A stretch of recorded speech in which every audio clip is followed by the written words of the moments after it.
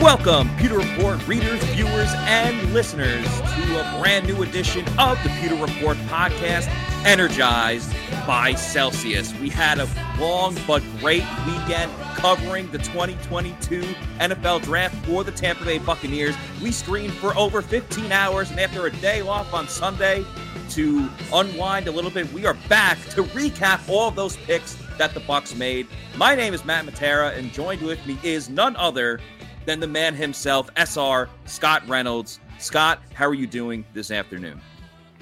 Excellent, man. This was a long weekend, but it was a fun one. And I think that given our traffic numbers on our YouTube channel, Pewter Report TV, it was well received by the Pewter people out there, which was awesome. We appreciate everybody tuning in to our Pewter Report draft show. And now we're back Monday, Tuesday, Wednesday, and Thursday at 4 o'clock Eastern time for the Pewter Report podcast. So you know what to do, folks. Make sure that you subscribe to Pewter Report TV on our YouTube channel. Hit the like button on all those videos.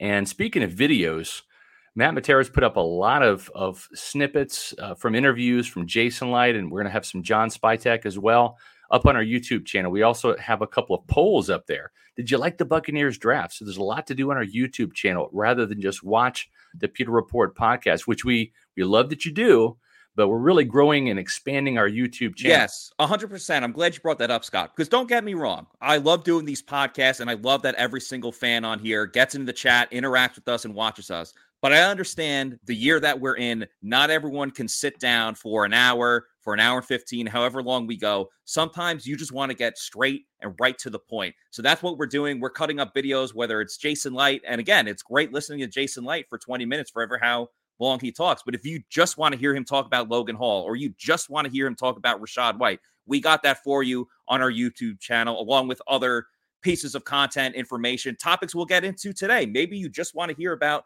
Luke Goedeke. Let us know. We'll put something up there for you as well. So we're doing a little bit of everything for everyone on this YouTube channel. So please subscribe. We got a lot of subscribers over the past weekend with the YouTube show. Can't thank you guys enough for that.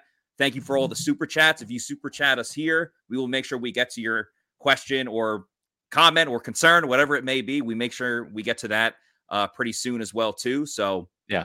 And Matt, it's great to be back at 4 o'clock. Now, I love the primetime shows. They're fun to do at night, and we hit like a little bit of a different audience because some people are still at work and they appreciate being able to watch the live podcast at 7:30. But tonight, Matt, hey, that's right. You've got your Stanley Cup champion Lightning. Back-to-back Stanley Cup champions, kind of like back-to-back Houston Cougars from last year and this year as well, too. Listen, I'm rooting for the Lightning. As long as they're not playing my team, I root for them. I actually placed a bet on the Lightning to beat the Maple Leafs in the first round because we all know Toronto chokes in the first round. They're nothing but chokers. So I'm very confident in the Bolts. I think they're going to win this first round, and I'm going to be watching. I'm definitely rooting for them. So go Bolts for tonight. Yeah, no doubt about it.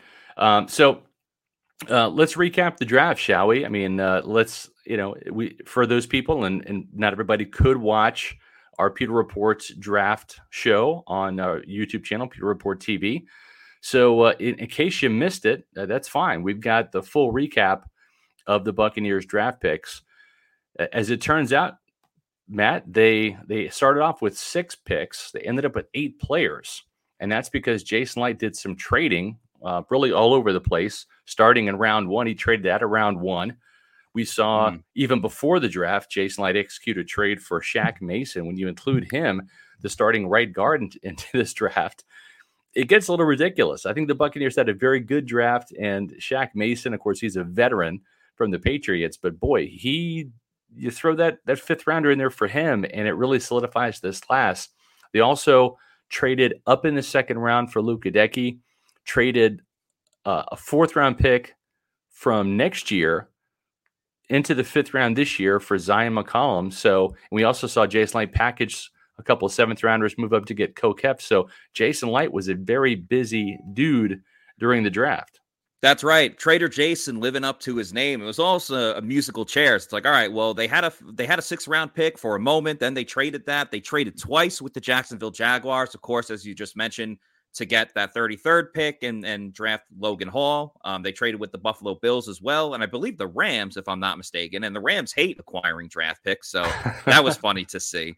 So, yeah, the Bucs were moving all over the place, moving and shaking. There's some breaking news as well, too, not with the Bucs, but apparently DeAndre Hopkins, wide receiver for the Cardinals, got suspended for PEDs for the first 6 games of the season. I see a lot of people in the chat talking about that. So we can get to that too, which that could affect the Bucs because the Bucs do play the Cardinals this season. We just don't know when. Yeah, exactly. We just don't know when. We're waiting for the schedule to drop. So it could impact the Bucs. But nonetheless, Jason Light was making trades left and right. And overall, I would give this, I mean, I guess it's too early to give grades. And I kind of don't like giving the grades when you don't see, you can't really give a grade until 3 or 4 years from now when these players have time to develop and we actually see them on the field. But I think if you look at a lot of what the analysts, experts, national medias, talking heads, whatever, they've singled out a couple of teams that have really, hit a home run in this draft. Actually, the Jets and Giants, oddly enough, were up there at the top. The Eagles and the Ravens have been pretty praised for what they've done. If those teams are tier 1 in terms of success with their drafting, I think I would put the Bucs in a tier 2 category where it was very solid. It was good. Maybe not a home run for every single pick, but at the end of the day, I think they made their team better. They addressed areas of need or areas of depth that they needed to get to. So overall, I don't really have too many complaints about what Tampa Bay did in this draft.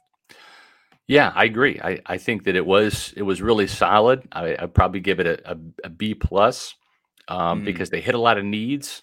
And when you look at this draft class, Matt, the first round pick is going to play, right? I mean, I say first round pick. Technically, Logan Hall was a second round pick, but he was a first round pick for the Buccaneers in the fact that they could have had him at 27. They traded back.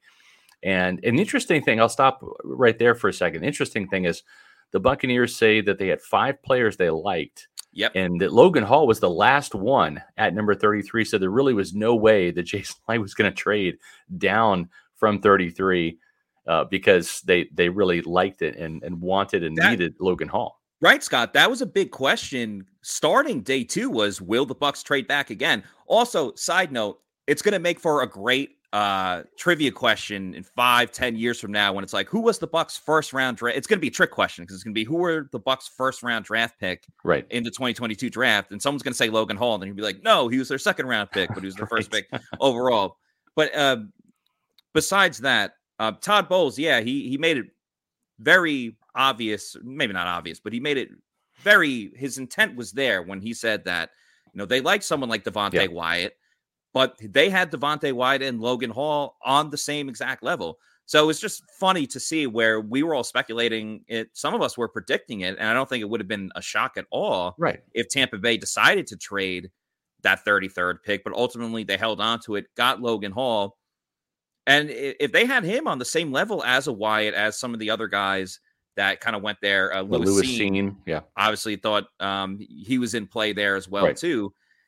At the end of the day, if he's on your big board and you get that guy, that's a win for the Bucs. And they got more picks out of it. They were able to spin the wheel and really, they got Cade Otton out of it. The fourth round pick there. So, Buccaneers did a couple things the Pewter Report accurately projected them to do. Yes, Logan Hall, Rachaad White were in our mock drafts, not just this one, but also in previous ones. Rachaad White was in our first mock draft back in January, as well as being in our final. Logan Hall was in our 4th mock draft as a second rounder.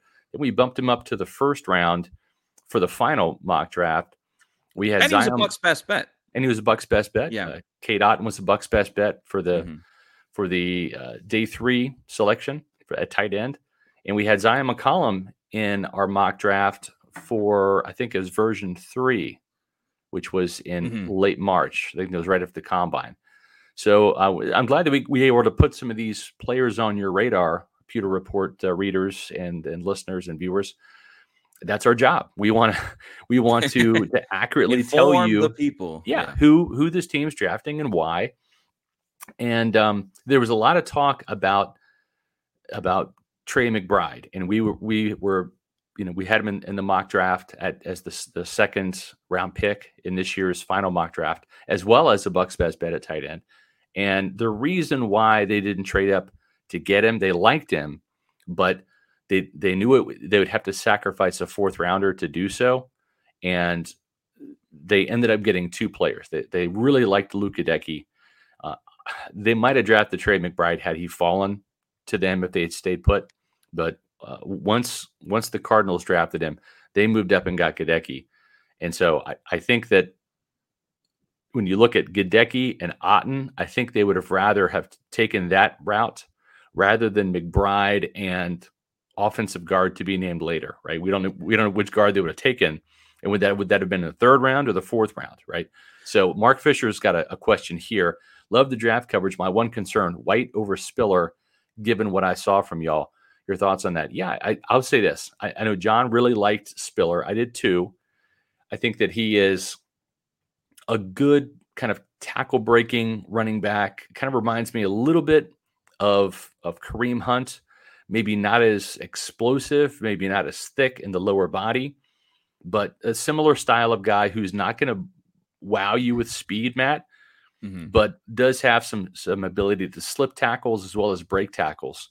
But the thing about Rachaad White that's really interesting, the third round pick, and this was a back that before they even drafted a running back, we said on the draft show, whether it's Isaiah Spiller, whether it's Damian Pierce, or whether it's Rachaad White, the Bucs are going to draft one of those three running backs. We had narrowed it down to those three, and we put two as Bucs' best bets. We put the other guy in the mock, which ended up being White.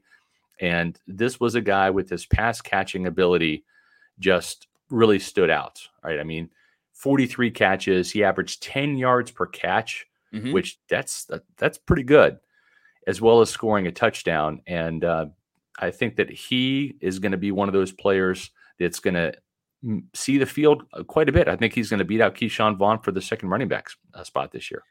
Yeah, I think Rachaad White might actually be my favorite pick of this entire draft. I love it. I love that you love running backs. That's awesome. I do. I part of me feels bad, not for Rachaad White, but for running backs in general, because I understand why they won't get picked in the first round anymore. And I understand they'll probably never get those big contracts again. So I feel for the running backs because they only have a limited amount of time. And so when they have their moment to shine, they gotta get going with it. One of the big words that Jason Light used to describe Rachaad White was smooth. And I really enjoy that. I think it's going to be so much fun to watch his game. You look at his last year at Arizona State, he had 16 touchdowns, 15 of them rushing, only one of them receiving. But again, he still was a very solid receiver. You look at some of his games last year. I mean, he had games of 65 receiving yards, 70 receiving yards.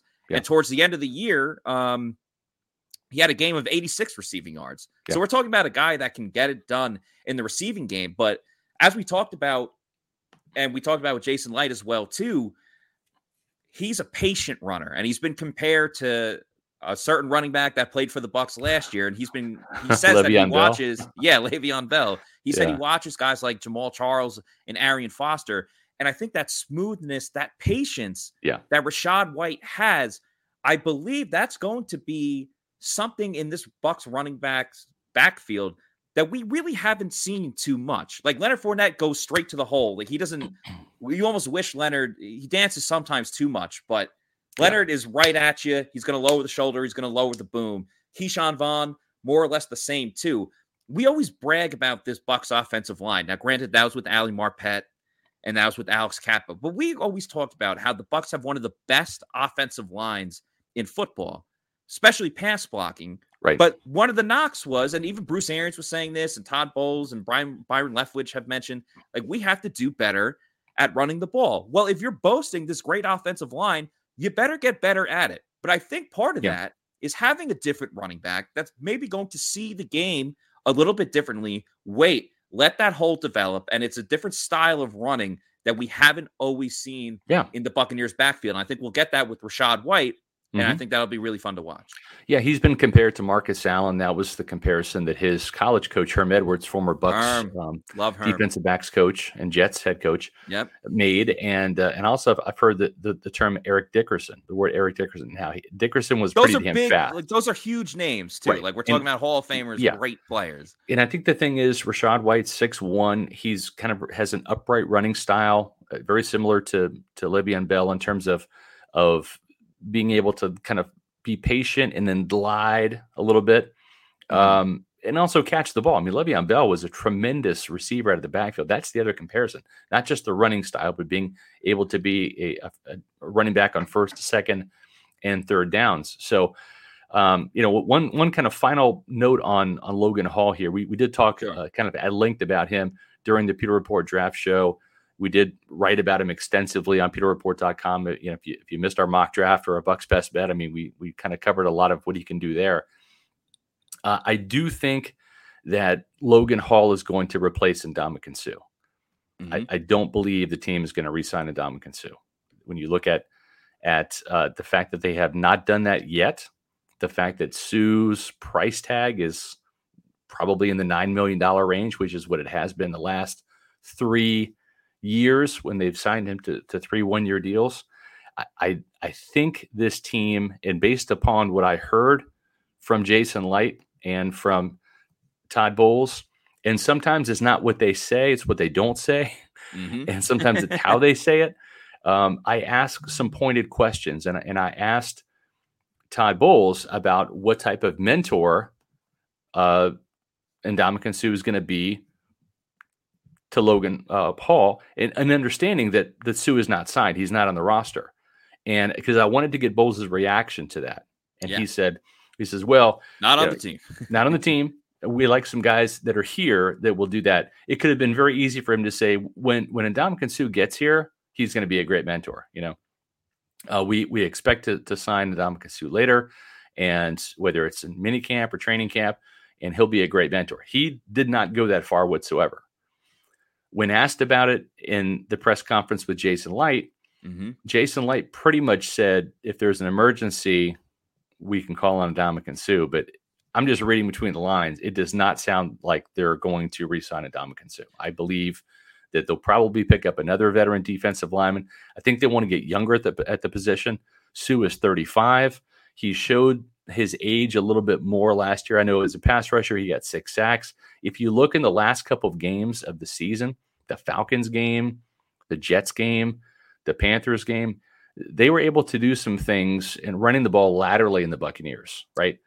And he just couldn't chase. He just couldn't hold his gap and then flow to the sidelines like he used to. And that's a lot to ask for a 35-year-old. It is. For sure. There's no doubt. That's why you bring in Logan Hall, who ran track in high school or was a hurdler. It was one of those two. So, yeah, I agree, Scott. At one point or another, whether it was this year or next year, the Bucs were going to have to get younger or at least replace Ndamukong Suh. So I think right now is a great window where you can do it now. You obviously know the value of Suh. Right. But I think you could still get by with if you don't have Ndamukong Suh there. We saw the flip side of it with when the Bucs won the Super Bowl. Vita Vea missed a lot of that season, and obviously he came back for the NFC Championship game and the Super Bowl. But the Bucs' run defense was still the best in the league and was still up there. So I have full faith in Todd Bowles, where Logan Hall, sure, he's a rookie. There's going to be the growing pains. There's going to be missed assignments and things like that. It naturally occurs when you have a rookie out there playing significant minutes. However, the Bucs still have a very talented defense, and they have other guys on this defense, on this roster, that can kind of pick up the pieces. It's kind of like how we talk about when Levante David has really helped out Devin White, where he masked some of Devin White's issues. That's going to happen for the Bucs too, whether it's Vita Vea just being a beast getting into the backfield, whether it's Nacho maybe getting a couple of more reps than maybe he would last year because you got that learning curve. I think Logan Hall, with his length, with his versatility, that speed and natural pass rushing, that's what Jason Light talked about a lot too. I think now is the perfect time where if you're going to replace Suh, now's the time to do it with Logan Hall. And I agree too that it was surprising when Jason was essentially said, yeah, he might be like a training camp week 1 signing. Like, why would Suh sign up for that too? Like he's not going to drop his price because the season is later on. So Yeah. Well, yeah, exactly. So I'm just reading the tea leaves here, and I just getting the feeling from the team that Sue is not going to be back unless there's an emergency, unless there's an injury or something like that. So if you're Logan Hall, study hard, get in the playbook. You're going to be a week 1 starter, and make sure if you're Logan Hall that you're drinking lots of Celsius, right? Because I mean, why wouldn't he, right? He's going to need all the energy he can get. And Celsius powers active lives every day with essential functional energy, Matt. No sugar, no preservatives. What does that mean? Well, it means that you're going to get all of the energy that you need without the sugar crash, right? That's the beauty of Celsius, is the tastes are tremendous. Look at all those cans. We have orange. We've got Fuji apple pear. We've got tropical vibe. Sparkling wild berry I see in there. Wild berry, watermelon. There's also a mango peach tea flavored kiwi guava. I mean, the flavors are tremendous. It's the best tasting energy drink on the market. Peach vibe.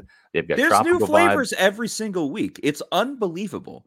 Like, people are telling me, "Oh, have you tried this? The Arctic got one right here. The Arctic one is crazy. I got the orange pomegranate. I had one of these over the weekend. This whole weekend, the draft show, again, long hours, awesome hours, but it was this fueled whole weekend and energized with Celsius, no doubt. Celsius I had 2 Celsius every day, and I've even had 2 today because I'm going to hit the gym after the show. And I'll tell you what, it's a great product to take before your workout. It just really powers your workout too. And if you're looking for a great complement to your workout, aside from Celsius, and like I said, they've got all 3 of the tropical flavors. They've got tropical vibe, peach vibe, and the new Arctic vibe. The other thing that you can add to your training table is the Fast brand protein bars. These are the best tasting protein bars on the market, folks. And if you've tried protein bars, what do they taste like, Matt? They taste like sawdust. They taste like wood chips. They break everywhere. Cardboard. They're impossible to hold on to. You take one bite. God forbid you're like in someone's house or at a restaurant. Like, you're just going to you wouldn't have it at a restaurant. But if you're at someone's house or apartment or something like that, it's crumble. You break one open, you're just making a mess in this person's house. So Well, with the Fast protein bars, not only do they not make a mess, they taste fantastic, and they give you all sorts of protein as well. And along with some great taste. They've got 2 tremendous flavors. They've got the white chocolate cookies and cream, and they've got the salted peanut caramel crunch. And folks, they taste like candy bars, and I'm not kidding. They really do. And the best part about this is they're $5 off a 12-pack right now through the end of the month. Use the promo code on Amazon, 5FASTLANE. That's 5, the number 5, FASTLANE, to save $5 off a 12-pack of either tremendous flavor of the Fast protein bars on Amazon. Celsius is taking over. It's everywhere. They're getting huge sponsors as well, too, like in the UFC, Dustin Poirier. He's been there for a while. So shout out to Celsius, because they are everywhere, and it's great to see. I love it. Yeah.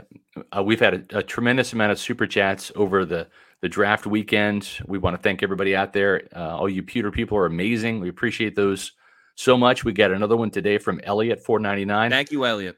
Yep. Matt, Kappa and Hainsey had to remake their body to transition inside. How's Gadecki in that regard? Will he need a redshirt year to bulk up? He looks kind of ready to go to me. Yeah, same. Like, I'm just saying, it's like when you look at Kappa, he had kind of a slender left tackle build, and Hainsey just needed to work on his lower body to be able to move in center. But I think when you look at Luke Gadecki, he's pretty well proportioned. And I think that, like Ali Marpet, he'll be able to step in as a day 1 starter at left guard. And I think he's going to get a run from Aaron Stinney, who obviously knows the offense and has some playing experience under his belt. But I just think, this is a Wisconsin farm kid. Yep. Who's bring just your tractor to school day was a quote that he said, that they had that at school. His school was so small that got hooked and anything like that. And he said he said it, but I believe it too, that, he's got that chip on his shoulder. He said his work ethic is second to none. He went to a Division III school because he had no recruits looking at him whatsoever. Walked on at Central Michigan, played tight end, and then switched positions. And he's going into the NFL now, where he was a tackle. He's going to go into guard. But to answer the question about body composition and everything like that, the Bucs front office does not shy away from saying this guy needs to add weight, this guy needs to lose weight. For example, Logan Hall, Jason Licht said, yeah, he'll by the season, he'll be at 295, 300, essentially saying that's what we want him to get at. He's not there yet.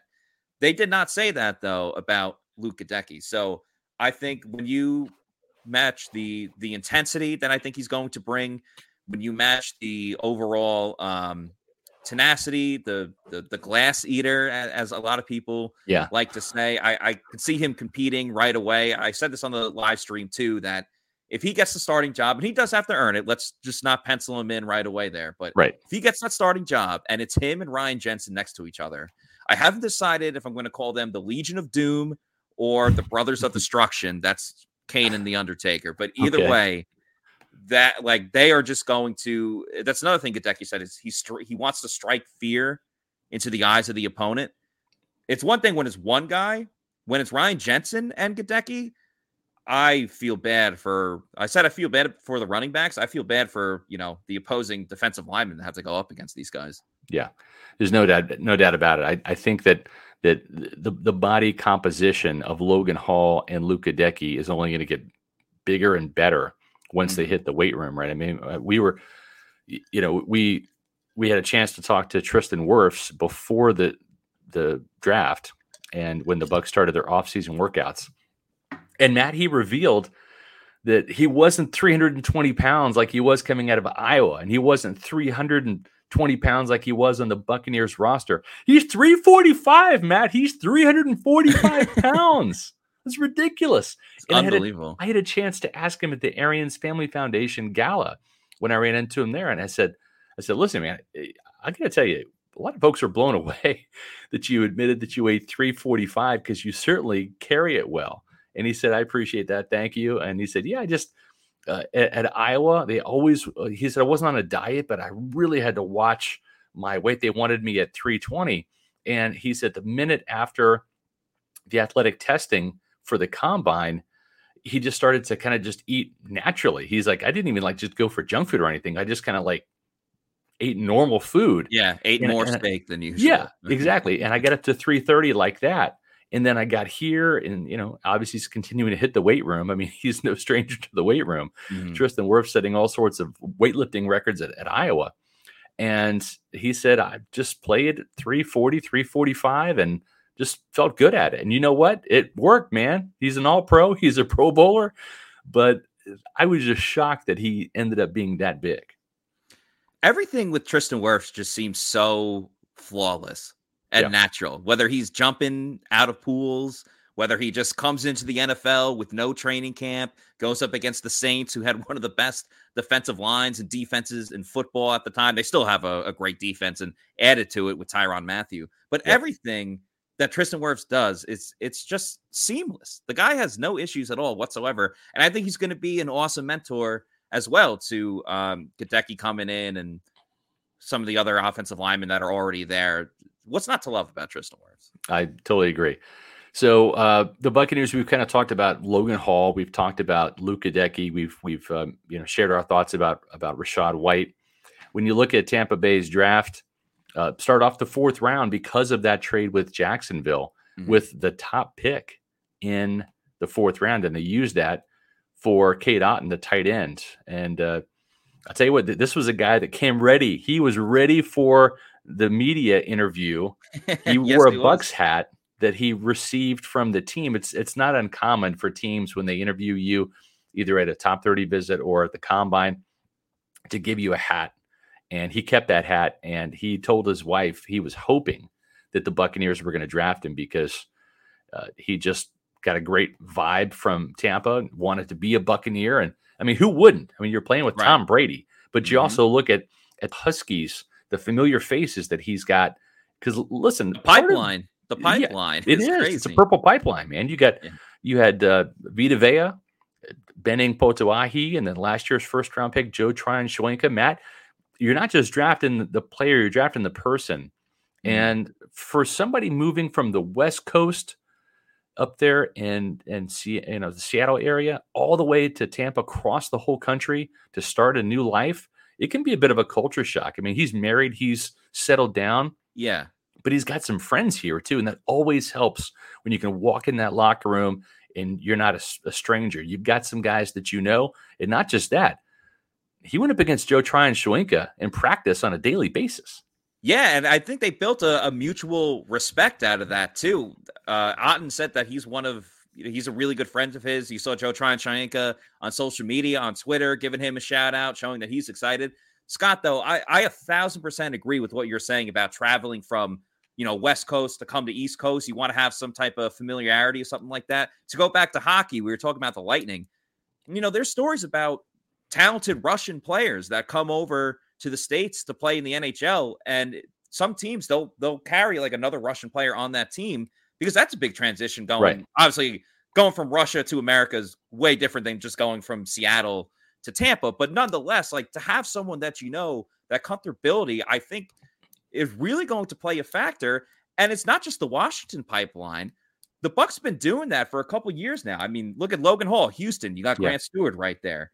Who was it? Gadecki. You got Sean Murphy-Bunting. You got the Central Michigan connection going on there.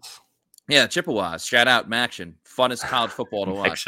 Or Ponce. Hey, they'll play football on Tuesday night, man, in November. They will. It's the best. Having football every single night of the week is awesome during the season. But nonetheless, I think that comfortability is going to be great.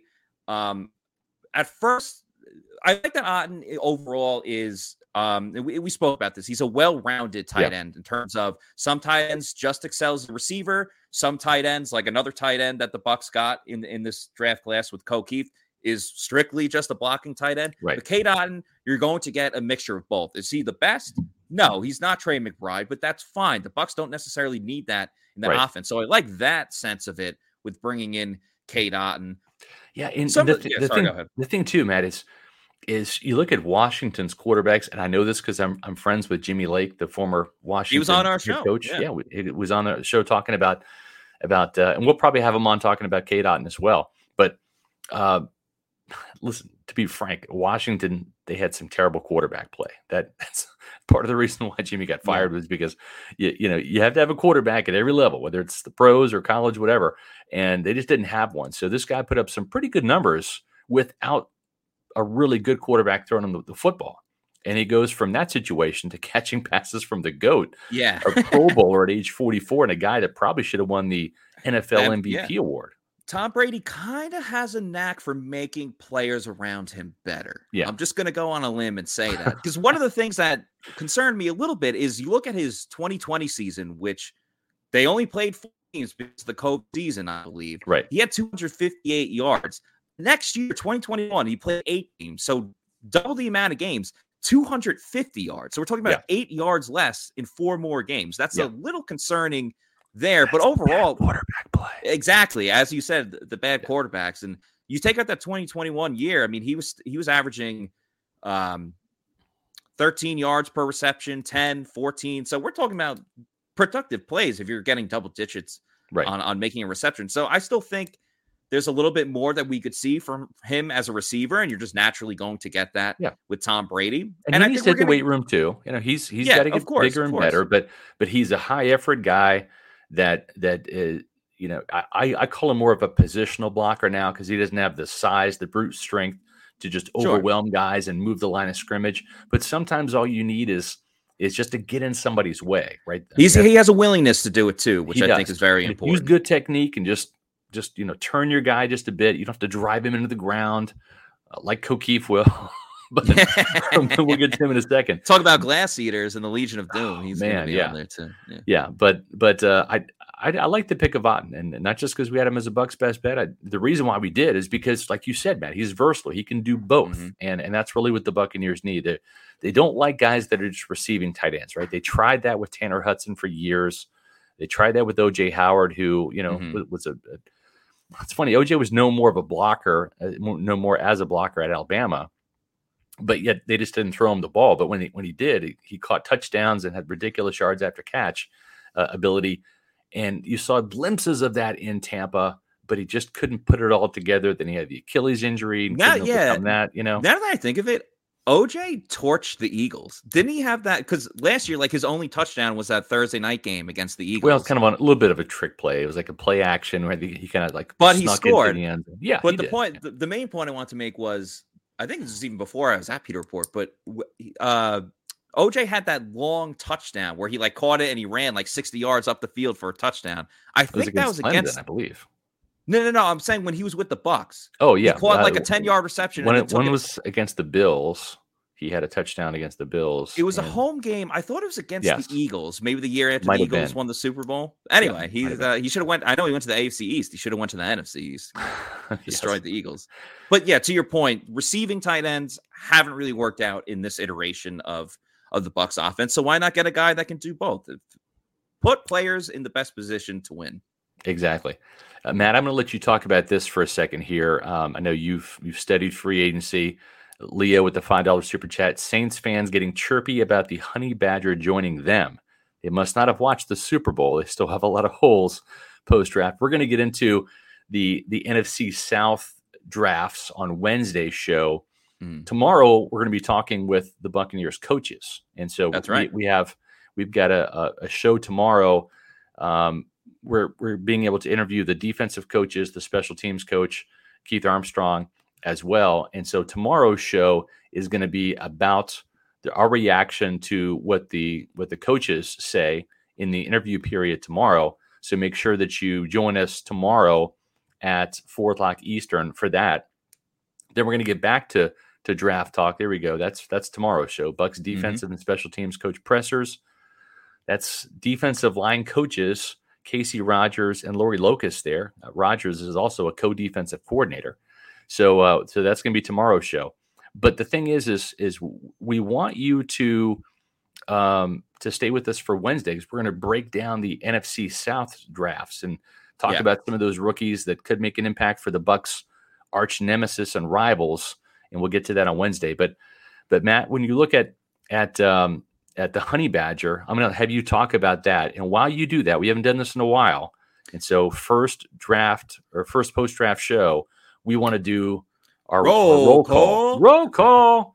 So go ahead and let us know where you're from. And of course, like Mark said, hit the like button. Please hit that like button. But while Matt talks for about a minute or two and educates and entertains and informs us about the Honey Badger and his fit in New Orleans, and whether that's a good thing for the Bucs, given how they've torched him a little bit in the Super Bowl or not. I want to hear where you're from, and so for the next minute or so, you tell us your location, and we'll put it up on the screen. Go. Yeah, I am looking forward to more battles between Tom Brady and Tyrann Mathieu. If you remember Super Bowl LV in Tampa Bay, it got a little chippy between Tom Brady and Tyrann Mathieu. They got in each other's faces, and Brady likes to talk smack to certain guys. Well, to everyone really, but when Mathieu was getting into it as well too, it adds fuel to the fire. I mean, let's face it, the Saints, whatever they do on offense doesn't necessarily matter. Their defense plays the Bucs offense better than almost anyone that goes up against Tom Brady and Mike Evans and Chris Godwin when he's healthy. So adding another talented player like Tyrann Mathieu is not good for the Tampa Bay Buccaneers. Obviously, some people wanted the Honey Badger to come here. It was more of a pipe dream more than anything else, because Todd Bowles is his stepfather. So not stepfather, father-in-law. Yeah. So that was there. Understandably, there was that connection there. But at the end of the day, Mathieu is still a productive player. Maybe he lost a step or two, but he's still got that instincts. He's still going to roam around there, make some plays on the back end. He can still come up to the front of the line of scrimmage. And this is big for the Saints too, because they lost some of their safeties, one to retirement. And so they needed to fill that position. They started doing that. They started doing that. Forgetting the former Buck that retired and then came back, Justin Evans. Yes, yeah. Justin Evans. I was thinking Justin Young. He's a bit of a project. I mean, there's no guarantee he's going to make the roster, whatever. That's just kind of a, we'll see if this guy has returned to form, whatever. Mm-hmm. So, but yeah, nonetheless, they're trying to fill the safety position. Obviously, Tyrann Mathieu, I believe the deal is 3 years, $33 million. Still a very talented player. Maybe not the prime player that he still was, but could definitely make an impact on the Saints defense, and a defense that's already really had their way with the Bucs over the last 2 seasons. Yeah, no doubt. Going back to the draft, these Buccaneers, they end up with 8 players. Start off with 6 picks, and they ended up There's a lot. acquiring. Yeah, they end up acquiring a couple more players. One of the players was not punt god. Nope. It was national champion punter Matt Camarada. Jake Camarda. So I'm sorry, what I said, Matt. Yeah, Jake. Yeah. I looked at you and I said I was Matt. messing up the names Jake. all weekend though. I'm not a names guy. Jake Camarda. I'm a face guy, so it's sometimes I have issues. Champion from the Georgia Bulldogs. And I'll tell you, I saw this kid kick a lot. I watched a lot of Georgia games, and he's pretty much everything you want as a punter. He can punt for distance. He can punt for hang time. And I think one of the most difficult things, as Josh Capo from Pewter Report pointed out in his grinding the tape column, which was the punter edition, which I loved it when he said in the PR group chat, he said, "Hey, I'm gonna do a grinding the tape on the punter." Like, okay, whatever, sounds good. It was actually really well done. It was. He created his own stat. Yeah, it's called a Pena, like Pena deep, where he kind of compared him to Matt Ariza, the punt god, supposed punt god from San Diego State. And I think this kid came out pretty favorably. When you look at what he's able to do, Jake Camarda can not just do the punting and the holding, he can also do kickoff. So he really replaces Bradley Pinion, who does all 3 of those things for the Buccaneers. And we saw a couple of his kickoffs go out of bounds. Mm-hmm. I know that Pinion was dealing with an injury last year, but some of the punts were less than ideal.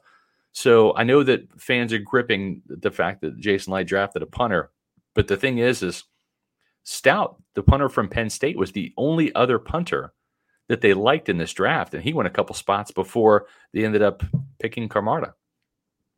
Yeah, and I think that's important to point out, and I think Josh Capo did a great job, not only with this article, but getting this point across, that punting is more than just kicking the ball deep.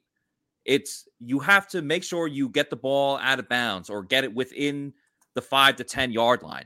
There's such an importance on, you can kick it 60 every time, but what if you only need the ball to go 35 yards? Can you finesse it right then and there? Yeah. The hang time is a huge issue. So that's why the punt god, and again, he didn't even go first or second. So that's why the punt god, it's fun that he can boot the ball. What, 6th round?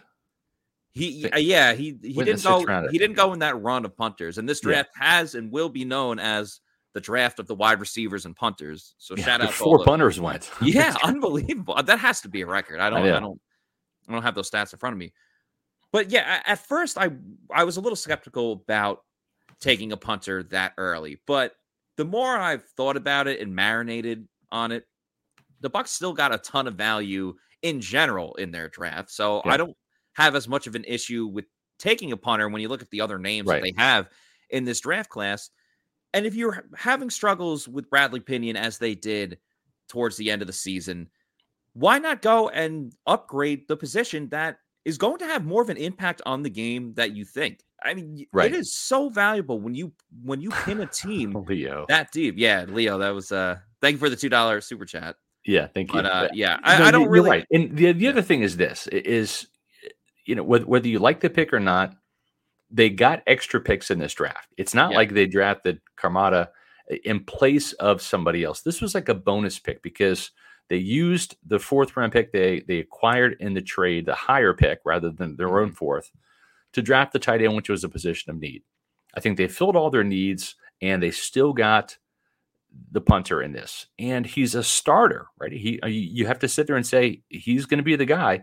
So he's a starter. He's going to do your kickoffs and save Ryan Succop's leg for placements only. He's the holder, and he's also the punter. So I mean, I from a value standpoint, that's not bad. Exactly. He's doing 3 things, and I think it's very important too that he's going to do the kickoffs, which of course he did at Georgia, because that was a big thing that the Bucs coaching staff wanted for Ryan Succop in terms of they didn't want him to do the kickoffs. They wanted him to primarily focus on kicking field goals. And we saw how much better he was, or just the kicking game in general for the Buccaneers was over the last 2 years when Succop just focused on kicking. And of course, you got to have a strong leg. You got to have like that meef, that beefy, that meaty leg when you're kicking kickoffs to get that ball out of the end zone, almost like a big beefy burger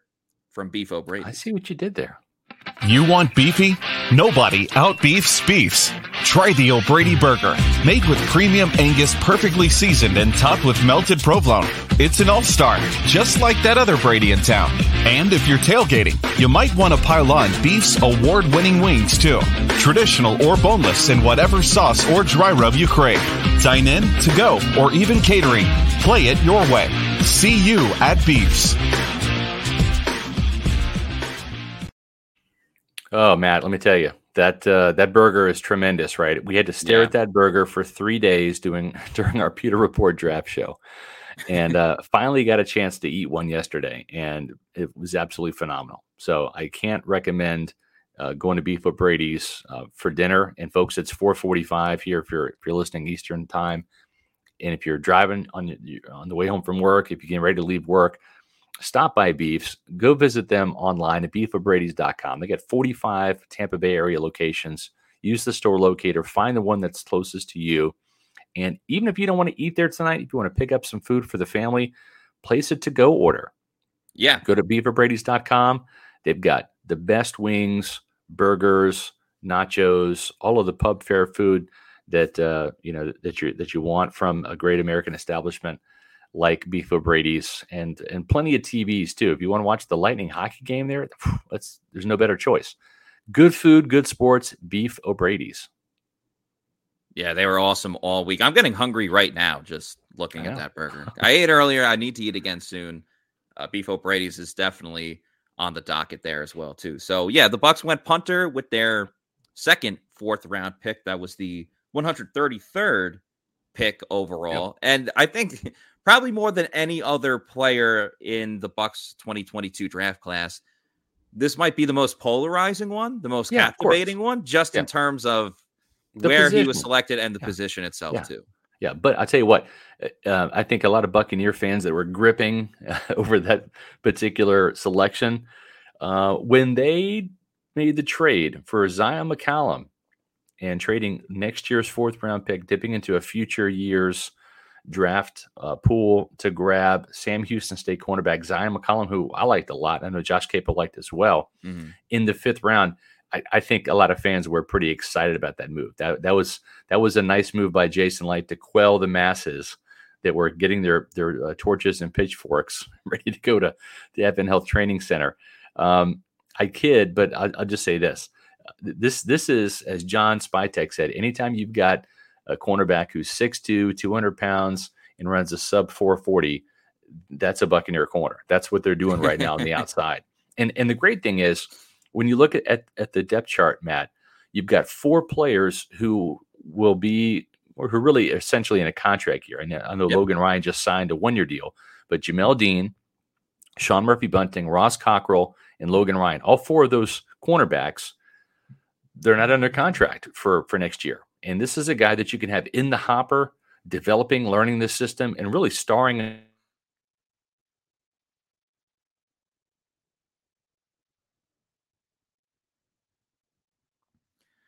All right, I think Scott froze there for a second, unless I froze. Yeah, Scott froze there for a second. But so I'll take over now here. In my opinion, I thought Zion McCollum, I said before that Rachaad White was my favorite pick of this year's Bucs 2022 NFL draft. I would say, without question, my second favorite pick had to be Zion McCollum. And Scott brought up some really good points about how all of these players in the Bucs secondary, specifically at corner, are on 1-year deals or on the last year of their deals. I'm not saying that in a year from now, he's going to be the number 2 corner next to Carlton Davis, but he's definitely going to have a leg ahead against, I don't know, maybe other rookies that they might draft next year. Maybe the Bucs bring in a free agent that will compete for the number 2 position. But right, Scott, I was saying when you froze out there for a second that McCollum, Rachaad White is my favorite pick of this draft. Yeah, Zion McCollum is my second favorite, without question. No, yeah, I totally agree. And he's not 6'4". I know that the media guides that Sam Houston State put out there, he actually measured in at 6'2". So, but yeah, he's 6'2". Carlton Davis is 6'1", and some change. Jamel Dean, kind of the same thing. So they like cornerbacks with length to them. And I really believe that this is a player that can develop into being a potential starter. We'll see, but I like him. I think it's a pretty solid pickup for the Buccaneers, and I'm surprised that he was there in the 5th round. To be honest, I thought he was really a 3rd round guy. So I think this kind of is a bit of a steal here for day 3. And he's going to have an impact right away because he's going to play special teams. I mean, Yes. Spytech talked about that too, where a scout told him, if you run like you did at the 40-yard dash with that 4.3 time, Right. we will take you. And the Bucs, And they did. yeah, the Bucs lived up to that word from what they told him, and they did take him. Yeah. So I think he's going to help out on special teams rather quickly. I love the fact that he's tall, got some length to him. Yeah. He can intercept the ball too. That's been an issue from time to time in the Bucs secondary. He had a decent amount, a nice amount of takeaways at Sam Houston State. And more importantly, he's physical. Yeah. And you and I are both fans of physical defensive backs. Yes. And not every defensive back is like that. Some are Right. more finesse, maybe get some more interceptions, but are afraid to tackle. That's not the case with Zion McCollum. So I think he's going to bring a You're right. physicality to the defense that they already have to a degree, but it never hurts to have more. Yeah, and ball skills, 54 pass breakups, Yep. 13 interceptions. Now, he is just about 23 years old. He was a 5th-year senior, and what I mean by that is he played the COVID year. So he played 5 years at Sam Houston State and had 3 interceptions in 4 of those 5 years. And the one down year he had 1 interception. So you add them all up, 13 interceptions, 54 pass breakups. He's a bit of a ball hawk, and you like that about him. But also, you go back to that national championship game where Sam Houston State won the title against South Dakota State in the FCS level.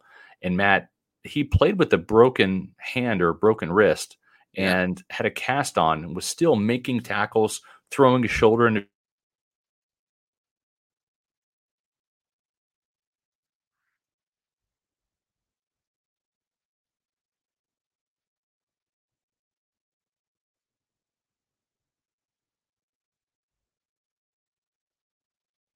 I am not hearing you right now, Scott. I don't know if that's just me.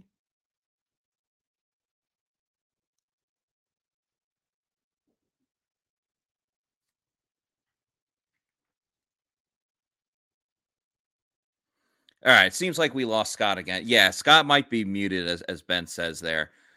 But as Scott was talking about, I don't know how much you okay, it's not just me. You guys don't hear him either. I'm not sure how much you guys heard, but he was talking about that when McCollum played in the championship game, he played with a lot of injuries. I believe he had a broken hand or a broken finger, so he's dealing with some issues there. Scott, can you hear us now? Yeah, sorry. We can hear you. Technology is great when it works. Yeah, it happens from time to time. It's all good. Yep. So let's finish up the Bucs draft class here, shall we? And we'll get into a couple of the undrafted free agents as we wrap up here.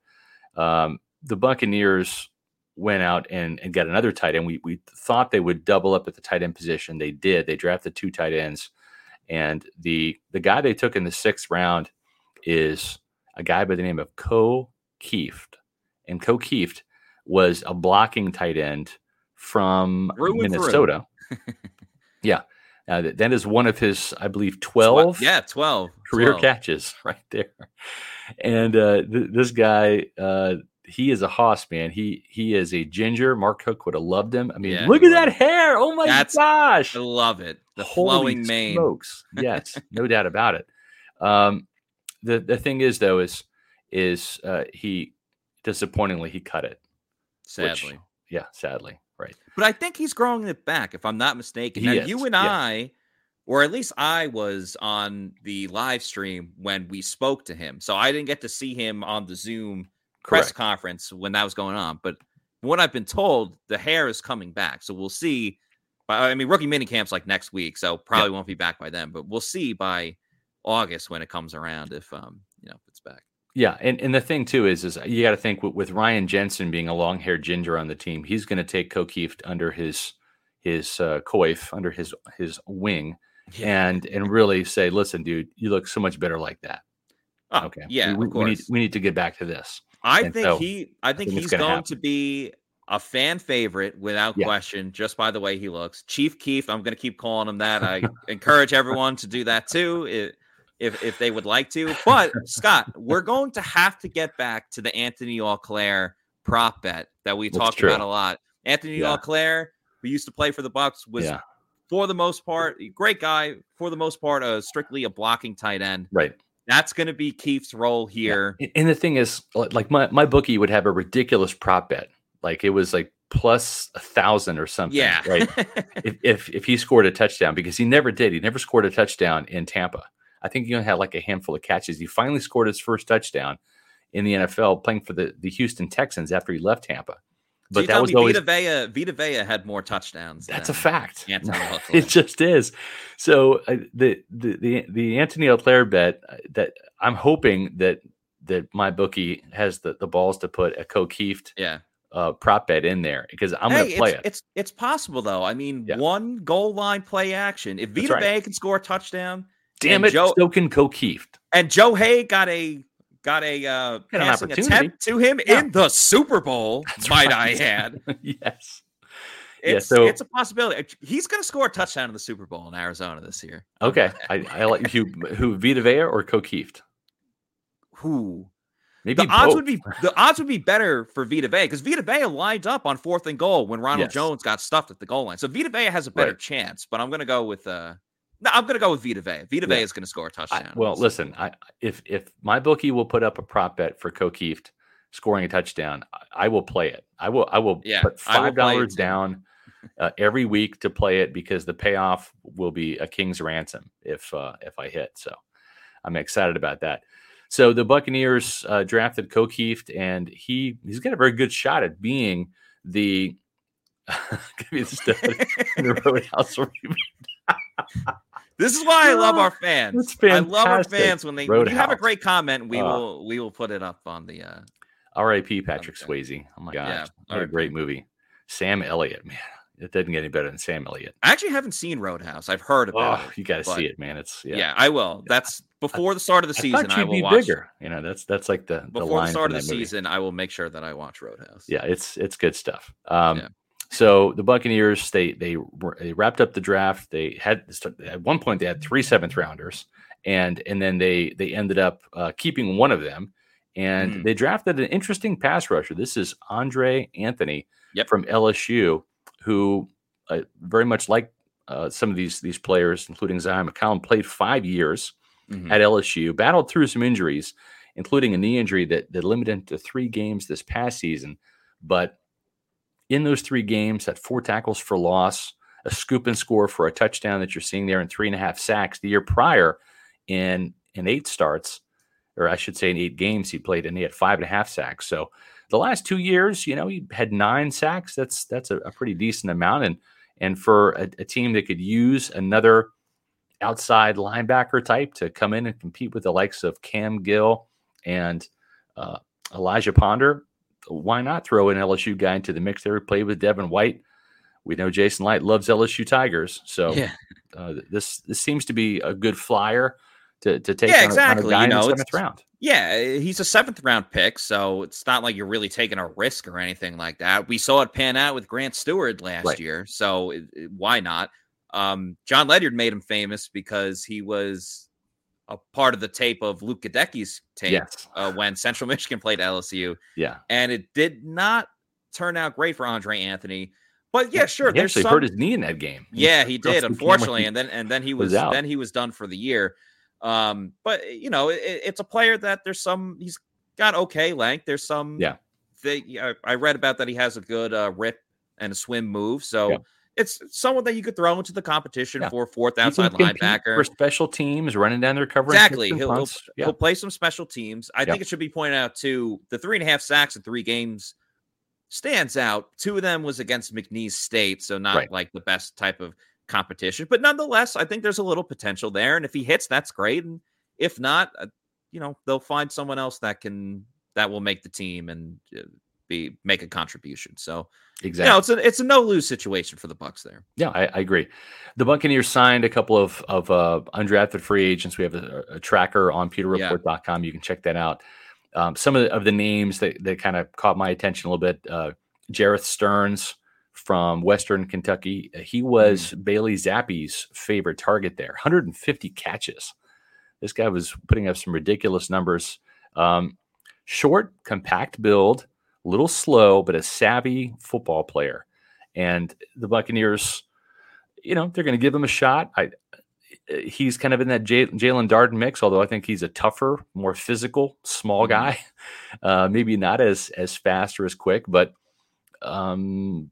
he's an interesting player. And he followed Bailey Zappi and the head coach from Houston Baptist, where they almost upset Texas Tech back in 2020.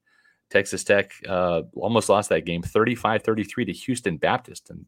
And Jareth Stearns was a big reason why. The other smallish player they got is this guy, Devin Tompkins. Now, he is a fast dude. He's like a 4.42 guy, just under 5'7".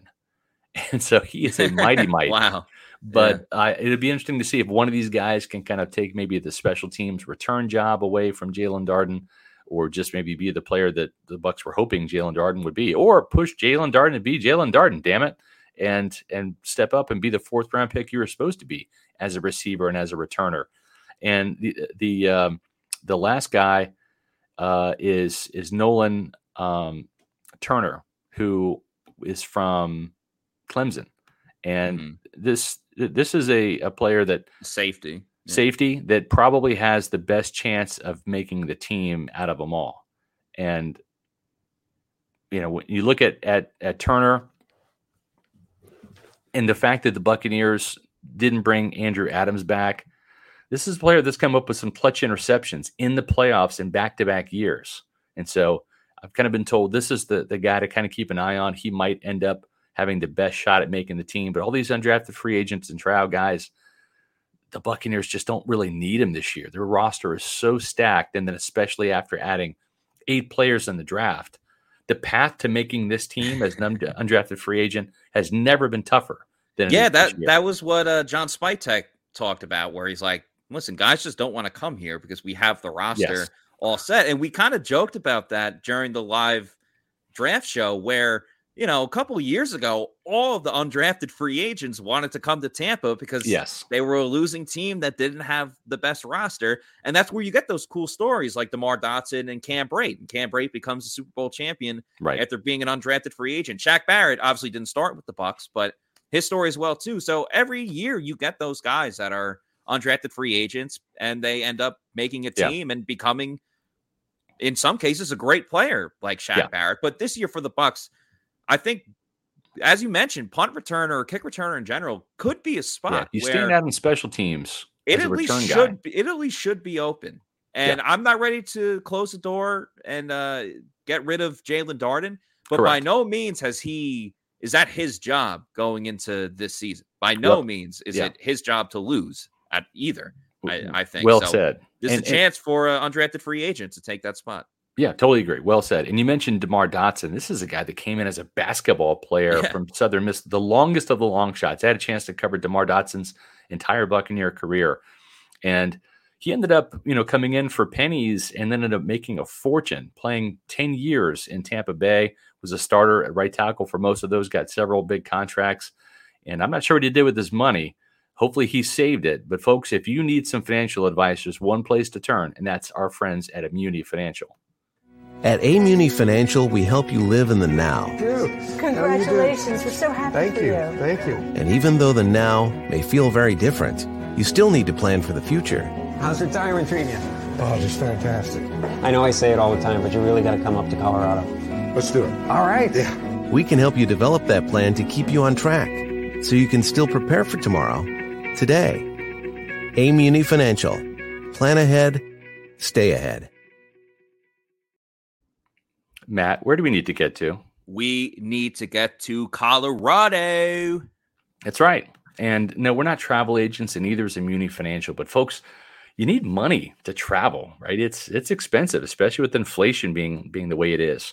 And there's a lot of things that you need to save up for rather than just saving money for traveling when you're retired, but also maybe your kids' colleges, right? And and also putting more money in your portfolio. So when you are retired, you can do things like travel to Colorado and invest in the rest of your life post work, right? And you can do that by talking to our friends at Immuni Financial, because managing your family's wealth means more to Immuni Financial than just allocating your assets. It means legacy planning, brokerage and advisory services, retirement accounts, college savings accounts, insurance services. With 40 years of experience in the Tampa Bay area, let Immuni Financial help you plan ahead and stay ahead. And you can do that from anywhere in the country, not just here in Tampa. So if you're listening to this Pewter Report podcast from outside of the state of Florida, still give Immuni Financial a call, 1-800-868-6864. That's what I did. That's where most of my financial investments are housed, at Immuni Financial. Visit them on the web at immuni.com. So, Matt, just put up a story as we went live here on the Pewter Report podcast. We've got our new mock draft, not us, but people. We've got the 2023 way too early mock drafts out there.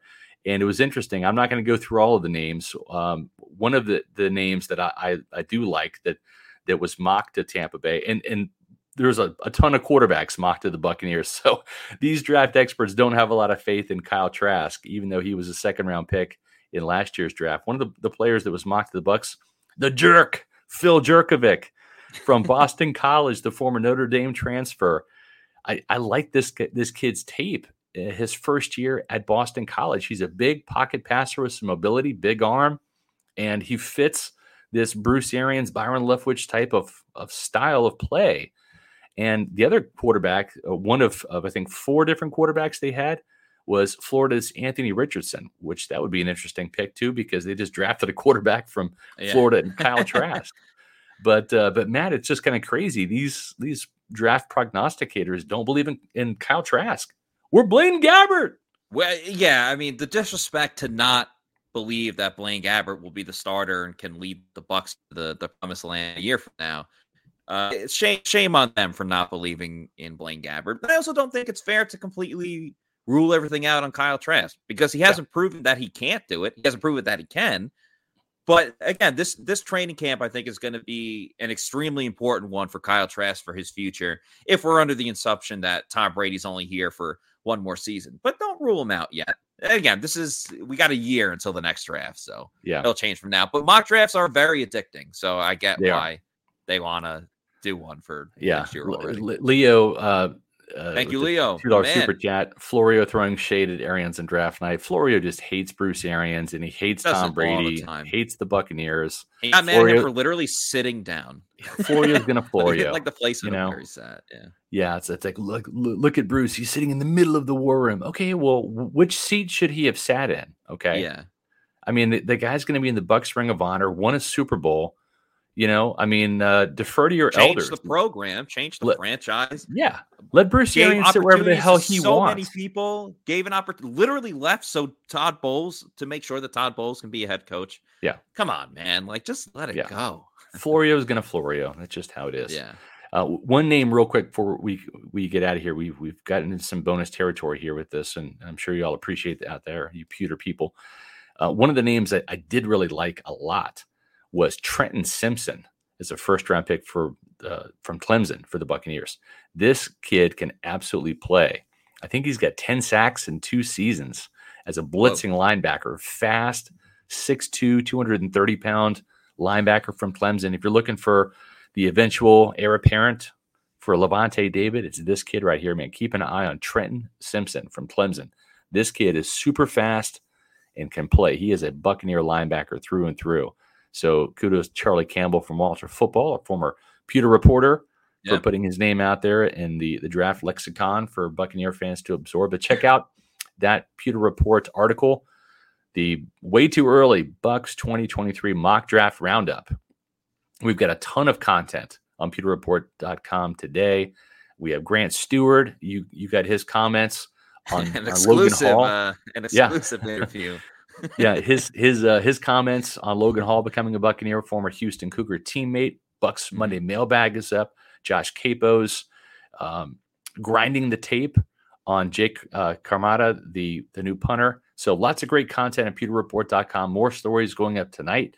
We got plenty of content this week. Tomorrow, as we mentioned earlier, we've got a tremendous show for you tomorrow. Yeah, with the defensive and special teams coach pressers tomorrow. So a lot of Buccaneer content coming your way this week here on the Pewter Report podcast and on pewterreport.com, Matt. Absolutely. Like nonstop every hour or so. It seems like we have something new every half an hour. So another one from JC as well, too, about what the experts, what grades they would give the Bucs. So there's a lot of draft coverage. There's a lot of coverage about the current team after these picks. There's no matter where you go, there's going to be some type of Bucs content that you want or need from pewterreport.com and our YouTube channel. So make sure you subscribe, go on pewterreport.com and everything else in between. And tomorrow at 4:00 Eastern time, we're going to be back with even more content here on the Pewter Report podcast, energized by Celsius. So for Matt Matera, I'm Scott Reynolds saying we'll see you tomorrow for another edition of the Pewter Report.